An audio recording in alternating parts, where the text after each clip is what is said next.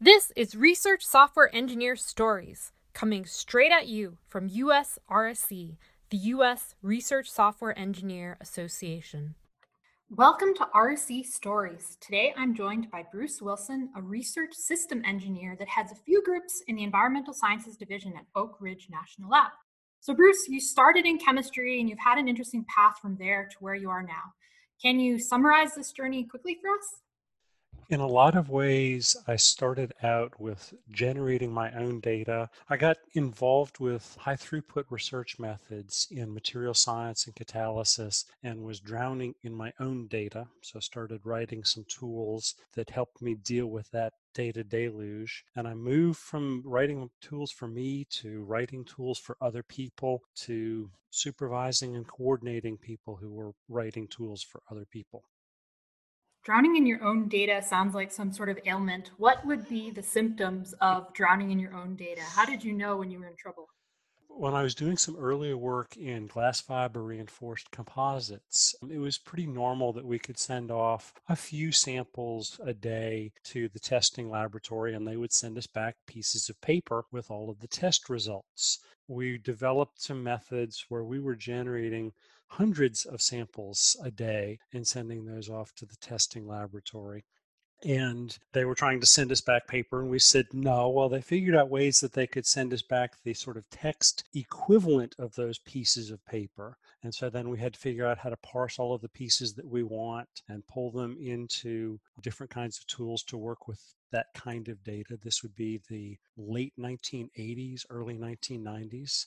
So tools to work with hundreds and thousands and tens of thousands of records on a desktop computer were a little bit challenging, but we pulled it off. We moved from that to doing some other kinds of work around catalysis, and both doing what we called wet experiments, where we were doing things in the laboratory, and dry experiments, where we were doing modeling and simulation and trying to compare those. At Dow, I was involved in their high throughput research methods, and we would do things 96 samples at a time instead of one or two samples at a time, and generating large volumes of data that now the scientists who were used to just, well, I can get my one or two pieces of data a day and put it into a spreadsheet and understand it.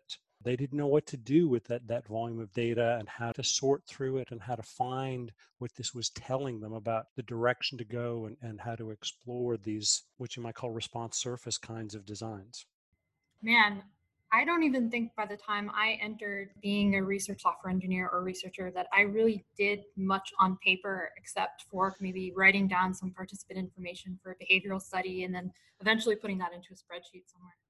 My thesis was quite literally cut and paste. Now, I was actually using a computer to generate it. And in hindsight, I should have done it in LaTeX, but that was comparatively new. And I finished my PhD before what we know as the internet existed. That was in the late 1980s. I can't even imagine.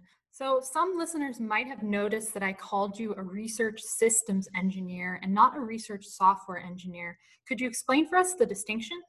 Sure. I think there's a lot of people who truly are software engineers whose day in and day out responsibility is doing software development. And I have done some of that, but my job morphed into designing computer systems. And in fact, that was the title that I got when I came to Oak Ridge in 2006 as part of the NASA Earth Observing System Data and Information System program. They said, your job is the systems engineer. How do you design this whole system? And that includes the hardware layers, that includes networking design, that includes the protocol. It might include some software development, but it's the bigger, broader picture of that. And I suspect that many people who would look at themselves as software engineers need to do systems engineering, particularly since the world today is moving to everything as software, which is an interesting and exciting development. Everything as software. Are you sort of talking about this new serverless trend? Well, serverless is part of it, although serverless is also sort of viewed as There's no such thing as the cloud. It's just somebody else's computer that you're renting, and there's no such thing as serverless. It's just somebody else's server that you can't SSH into. But it's also this idea that if I'm working in these on-demand systems, I can be writing the configuration files that define a virtual network switch and including the routing protocols and the filtering on it. I can be defining as software what my servers are, how the containers are built, how they get orchestrated, and never have to touch a particular piece of hardware. I can definitely relate to always this need to write a lot of YAML files and think about networking and orchestration.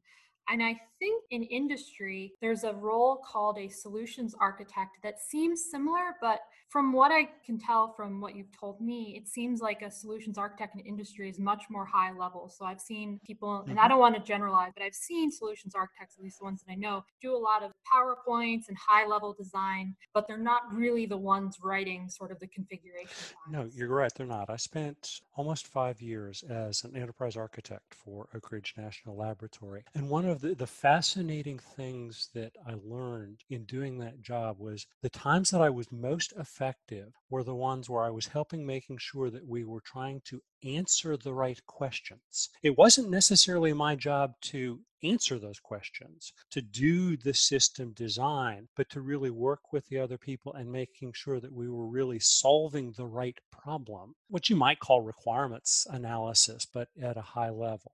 So, thinking about the right questions and working with people, whether you're a software engineer or a systems engineer, these soft skills are really important. And being able to be empathetic to everyone on your team, and that includes researchers and other developers. What are strategies for helping your team to be effective and also supporting them to be healthy in other ways, such as mentally, physically, sleeping enough hours every night, that sort of thing? I think a lot of it starts with we can get really passionate about what we do. I'm blessed to be able to work as part of the Earth observing system. And there's things that we do that are important, but also understanding that caring for the world around us starts with taking care of ourselves. Recognizing that mental health is important. And I've talked with people in my group about my own journey. I had some challenges at an earlier part of my career and regularly see a therapist these days. And mental health is simply part of health. We have to take care of our minds as well as our bodies. And I think there's an understanding of charity. There's a lot of stuff that I love in the agile software development movement. But in particular, one of the things that I've put up and I've tried to really drive home with myself is the prime directive that comes out of doing retrospectives, which is this idea that we truly understand that people did the best job that they knew how to do at the time that they did it with the skills and the information that they had at hand at that particular point in time. And if we start our interactions with other people coming from that premise, that makes such a huge difference in team dynamics and understanding that somebody had a reason to do something a particular way. What might that reason be? That's a really good mental strategy. Eventually, having patience and being able to understand other people. I definitely also have struggled with, I guess, self compassion. So if I do something wrong, the little voice in my head says, "You're awful, you're terrible, like nobody likes you, go eat some worms." And so I find it helpful. I guess the little mental strategy that I came up with is to actually imagine myself as another person. And what would I say to that other person? I wouldn't go tell them to eat some worms for sure. I would probably say, you didn't mean to do that, or this was an oversight. You would have compassion. It's kind of the flip side of love thy neighbor as thyself. Yes, definitely. So you mentioned this to me, and I'm really interested, so I want to ask you about it. But how does diversity impact the operation of your team? There's a whole bunch of things, and I really love one of the slides that framed some things for me when I went to the Gartner Catalyst conference a couple of years ago. And they were framing this in the context of the more obvious and apparent forms of diversity and moving into diversity of background and diversity of perspective. There's all of these classic examples about what happens when you get just one particular group of people being involved in a design. And as we broaden out the diversity, as we get different perspectives, we get tools that work for more than just a particular group of people. We get tools that take into account different things that people could be thinking about, different needs that they have. We build resiliency into our team and into the tools that we build. And we can find answers that no one of us is going to find by ourselves. And if everybody in my group is just like me, then why do we need me? How do you think diversity impacts a lot of these standards groups? So the groups that are creating, I guess the best example is the FAIR principles to make scientific software findable, accessible, interoperable, and reusable. What sort of could go wrong if you don't have a diverse team there? And then the harder question is, let's say that you don't have a diverse team and then there's some limitation in what's developed. How do you fix that? I don't have good answers for how to fix those sorts of things. I think that when we look at the standards, it's the same problem. How do we make sure that those standards, particularly those standards that are coming up from the community, which are often, I think, some of the more longer lived ones, really do represent the broad spectrum of people, that diversity of people and perspectives that are involved in developing those standards, make them more resilient, make them more enduring, make them more useful to a broader range of people, more valuable to the world around us. And it's also just absolutely the right thing that needs to be done. So if we develop something that didn't start from a perspective of diversity, we can potentially take that back into some place where we've got a more diverse representation to develop those. I've seen some interesting things recently where management has been trying to sort out how to make some changes. And they've pulled together some diverse groups, at least within the limits of diversity that's maybe available. But they've had multiple groups looking at things independently at the same time. I could maybe view that as, well, why do that? But it's been interesting to see how those independent teams have merged together. And I think it did mitigate some of these kinds of questions, because if you have two different groups, that single loud voice, being one of those people that is sometimes a very loud voice, can only affect maybe one group. Now you've got this independent perspective, and you can see, well, what did this one group see that this other group didn't see? And how does that pull us together to create a better answer than any one group could? And two groups of 10 that come together at the end is much more manageable than a single group of 20. One thing that I think is also interesting is this observation that there's kind of these two different types of communities. There's sort of the bottom up community. So, a really good example would be like an open source community. And I tend to see a lot of diversity in open source. But then, sort of the bottom down communities, I guess, are the ones where you have more of these official panels that are coming up with criteria. Why do you think there is that distinction? And is there anything that, for example, a top down group could do to be more like open source? Think that the top down groups, it's an interesting challenge because they're looking for the people who have often developed a reputation. Who are the people that are known? Who are the experts? And in an open source environment, there certainly are open source environments that are more welcoming than others, but there is an element of who is willing to contribute. I think it is important to recognize that there can be an element of economic privilege in being able to contribute to open source. But within those constraints, there still is a freedom to participate. There is not necessarily as much of a gatekeeper in terms of who can participate in an open source project. Whereas those top down panels, you got to market yourself. They have to know who you are. A lady by the name of Betty Deviney, she was the HR manager that hired me into my first job out of college. And she gave me a piece of wonderful, enduring advice, which was a key to success is who knows what you know and what you've done. It's not enough to have done it, but somebody else has to know that you've done it and help open those doors for you.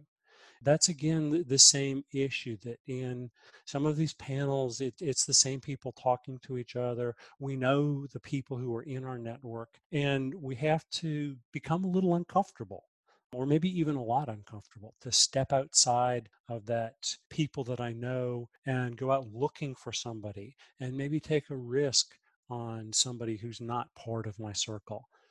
I know how that's challenging to go out and just try to bring in someone that, especially, that you don't know, but probably also might disagree with you and might stir things up a bit.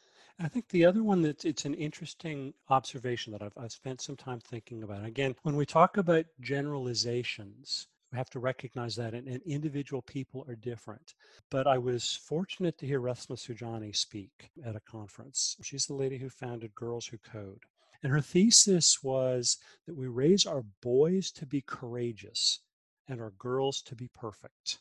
And that courage, this translates into some things that I've seen about men will apply for a job if they think they meet at least some of the qualifications, and women will tend to apply for jobs where they're pretty sure that they meet all of the qualifications.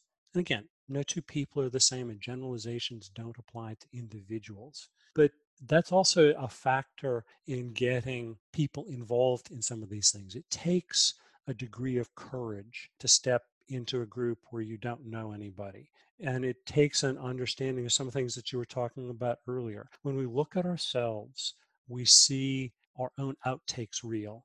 And when we look at other people, we see their highlights. And how do we take advantage of that difference? How do we look at ourselves and see somebody who has something to offer to this community, who has something to offer to this world, and be willing to take that risk of putting ourselves out there? And at the same time, for those of us in a position of privilege, how are we reaching out to those other people and lending that privilege, giving that privilege away if we can? Although, again, I like the idea that came up in one of the seminars I was in, that privilege is the things that I don't have to think about and that other people do. How can we use those things, broaden participation, and make the world a better place?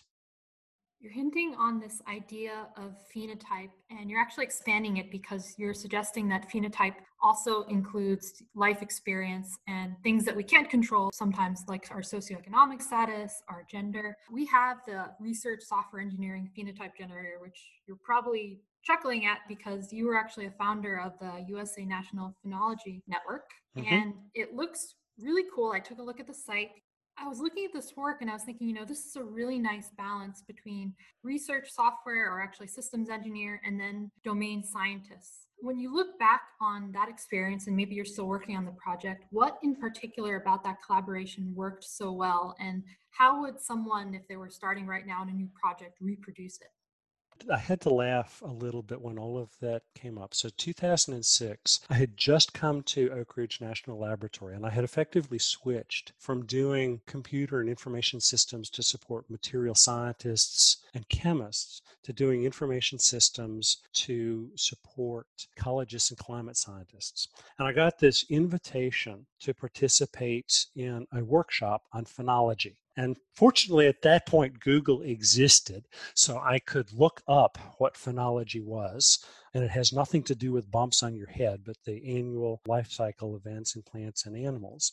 It was very fortunate because, in a lot of ways, they didn't invite me. They invited whoever was the person who happened to hold the job that I had at that point in time. It was a tremendous opportunity. I got to go to that workshop that led to several other follow on meetings. I helped to write that first generation of cyber infrastructure. But the thing that I really enjoy and love, number one, that's a project that I'm tremendously grateful for my opportunity to contribute, because I think it's maybe one of the more lasting things that I will have helped contribute to in the world as we seek to understand it. But sitting down with some of the people who were doing the science and looking at how they were collecting the data. And here's what we do: we collect the data when this particular transition happens. So here's the date that we wrote that the buds broke for, say, the lilac, or when the flowers bloomed, or when the leaves fell off. And they would just simply record that date, because that's what you could do when they were making these observations. This goes back a long time. And Henry David Thoreau is considered one of the early people writing down these phenological observations. But what they're really writing down is the first day that they observed that particular thing happening. And that's great if somebody's going out every single day. But if somebody's only going out a few times a week, maybe to make an observation, or maybe even only once a week, it's a biased observation of that date. And we had a beautiful aha moment as we were looking at this and say, well, if what we really wrote down was the phenostate, what was the plant or animal like or doing? What's its state in that particular point in time? And the state at the next observation, well, then we can infer the date of that transition from those observations. And we know now how we can compare that new data with the old data, but we get a unbiased estimator going forward, and we get an assessment of the uncertainty in that date.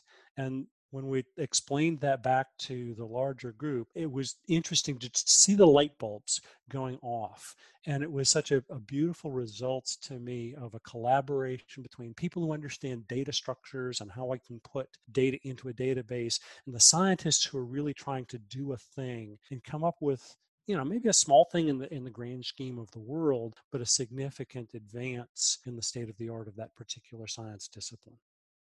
So we're actually coming up on time, so I have just a few more questions. Sure. You said to me in our email correspondence, the easier someone else's job appears to be, the less likely I really understand what it is. And I thought that was really interesting. And I'm wondering if you can unwrap it a little bit and maybe give an example. There's examples all around, but let me start with this. So I came into Oak Ridge in 2006 and did work in this particular project, the Oak Ridge National Laboratory Distributed Active Archive Center for Biogeochemical Dynamics. And that was an adjustment, but I was talking with my friends who were in the enterprise IT organization and a little bit frustrated about some things that weren't working as well as they should. And an opportunity came up for me to put my money where my mouth was. And I actually moved into the enterprise IT organization, and all of this sudden was responsible for the team that managed Active Directory for 20,000 computers, that had to deal with patching for 20,000 computers, who was responsible for the infrastructure to support 5,000 scientists and their staff who are trying to advance the state of the art. That looked to be a heck of a lot easier job until I actually walked in and learned all of the kinds of corner cases, all of the criteria, all of the balances, all of the competing demands that those folks had to face day in and day out to get their jobs done the best that they knew how to do it. I very quickly gained an appreciation for there was an awful lot of things about that job that I didn't know that I didn't know. And I had some wonderful people in that group that spent their time helping me appreciate the challenges so that we could move forward and find solutions to those. Ah, okay, I understand. So if you look at someone else's job and it seems really, really simple, it's probably not really simple. It's probably just that you It don't totally probably understand. means that there's something important there that I don't understand. And finally, in homage to Allison Sheridan, who runs the podcast Chit Chat Across the Pond and is an absolutely fabulous host, I simply must ask, when you look at your current role and all the challenges that you deal with, what's the problem to be solved? The problem to be solved for me today and where I'm at is what do I leave behind? I've been in this business for quite a while, and there was a time when I was younger and maybe a little bit more aggressive, when I was most concerned about what was I going to be doing on into the future. And now what I'm concerned about is how can I make other people successful? And in the end, I find that a much more gratifying place to be. That's really beautifully said. It's like we all have our own stories, but when you really look at our own developer stories, it's really more about how does our developer story contribute to this overall, I don't know what to call it, Hmm. scientific discovery story or something like that. Exactly. So, Bruce, it has been such a pleasure chatting with you. You have so much wisdom. Maybe you know this, maybe you don't, but I love hearing your perspectives on diversity and teams. And I wish I had more time to keep hearing your wisdom, but I must let you go. So, thank you so much for being on RSC Stories. Thank you very much. And I look forward to hearing the wisdom of the other people yet to come on the podcast.